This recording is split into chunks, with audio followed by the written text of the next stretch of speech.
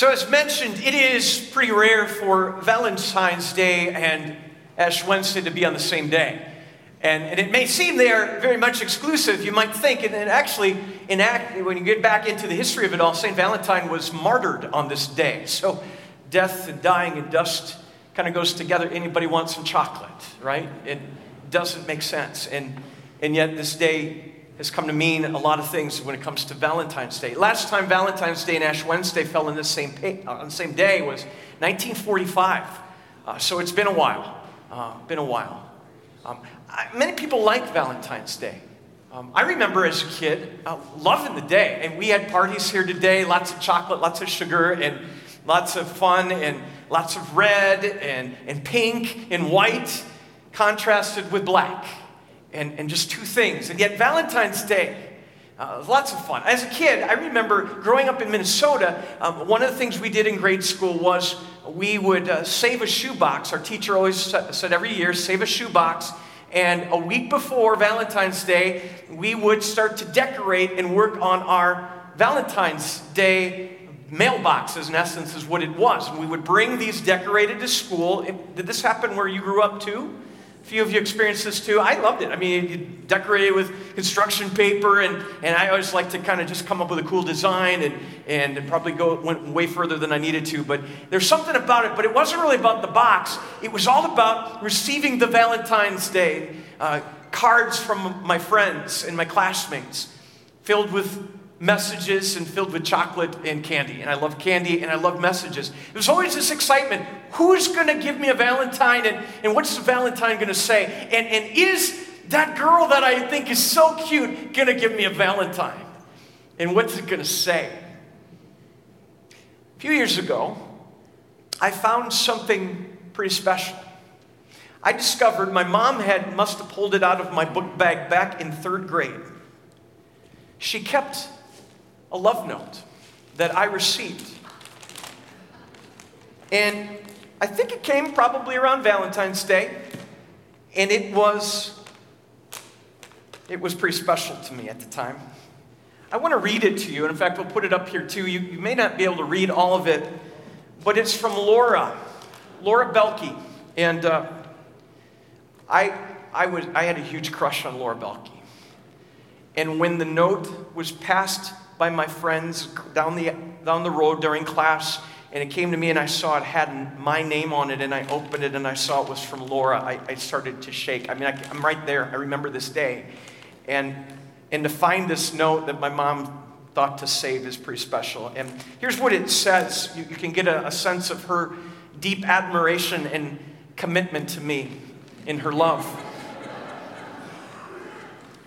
Dear Mark, I love you, and Marcus Mowinkle. I don't know which one I love the most. I like you, and I love you. I don't know which one, though. But I love Jason Nass, too. And John Zimmerman, too. So, but I still don't know which one, Mark. Now she misspelled my name. But don't get mad, Mark. Bye-bye from Laura.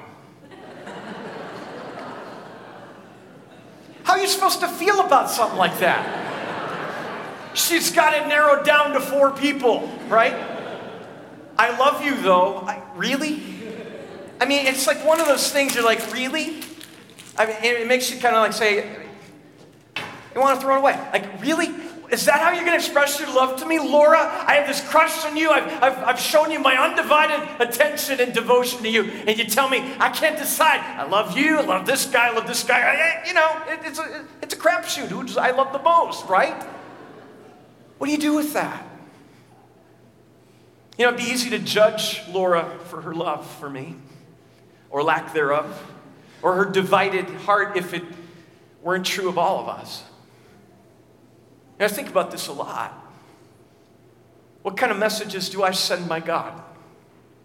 And are they in line with something like this? You open God's Word and you see how God's people have had a problem with divided hearts for a very long time. There's a prophets in the Old Testament, they spoke out against it. God had blessed his people again and again and in every way. And they had every reason to praise him. They had every reason to make them the front and center of their love and admiration and worship in all things, that God would be at the center of it all. But they couldn't seem to get it right.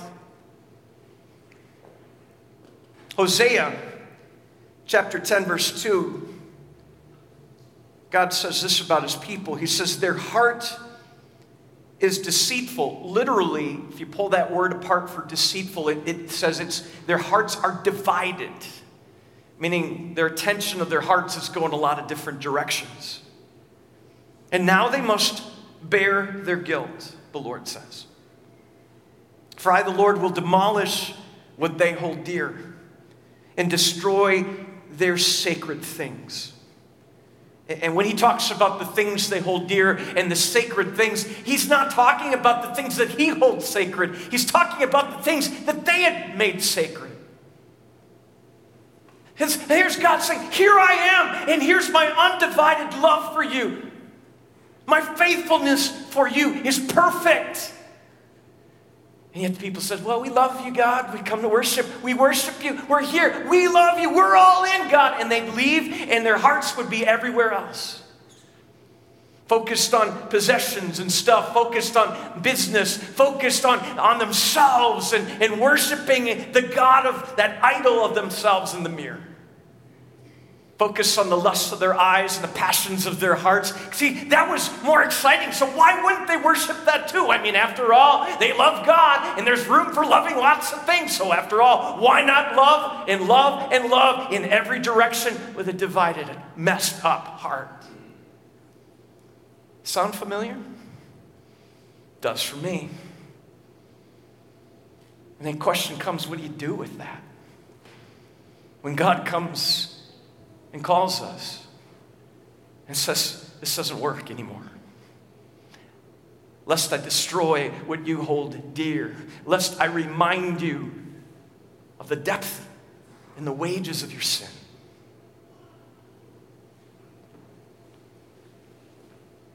But there's more to it. The prophet Joel spoke out against it too, yet with a little more hope. He said, even now, declares the Lord, return to me with all your heart, with fasting and weeping and mourning. Rend your heart, not your garments. Return to the Lord your God, for he is gracious and compassionate, slow to anger, and abounding in love. So maybe there is hope. But it would seem there isn't room for us to continue to love God with a divided heart. Did you ever go through a breakup? Anybody? And you know, when you go through a breakup with someone, it's painful, but a lot of times in order to kind of cement the deal in that breakup, often one of the practices is you take all the things that were given in the time of the romance and all the things that just led to deceit and all the things that weren't what you thought they were, pictures and notes. And it's often a common thing, at least I remember doing this, is to cement the deal is you get rid of it and you turn it to ashes. It's part of just kind of cutting ways. And saying, you know what, I'm not going there anymore. That's who I was, but it's not who I am anymore. Especially when we realize the things of our divided heart, the passions and the pleasures and the pursuits that are not of God. And we come to a night like this, and the reminders of ashes, that we are dust, and to dust we will return. And the things that we often hold so sacred and we think are so important are really just dust, and they're leading to death. If they're getting in the way of our relationship with our first love, the one who created our hearts, the one who called our hearts, the one who renewed our hearts for a relationship with him in an undivided way, and all the things that are getting in the way, they're not worth it anymore. Our God is calling us back. and through ashes. To dust we are, and to dust we will return. You know, in those Old Testament days, a signal of repentance was to wear sackcloth, equivalent of burlap in our days, and cover your face in ashes as a sign of true repentance, a sign of, I really mean it this time. But what God started to remind his people of throughout those days, and Jesus in the fullness of that, it's really not about the outward show. It's more about what's going on in the inside. And a God who is calling truly our hearts and our minds and lives to experience true renewal. To truly take a turn from what we thought was so sacred. To put it to death. And to turn to a God who reminds us there's something better. I'll read it again.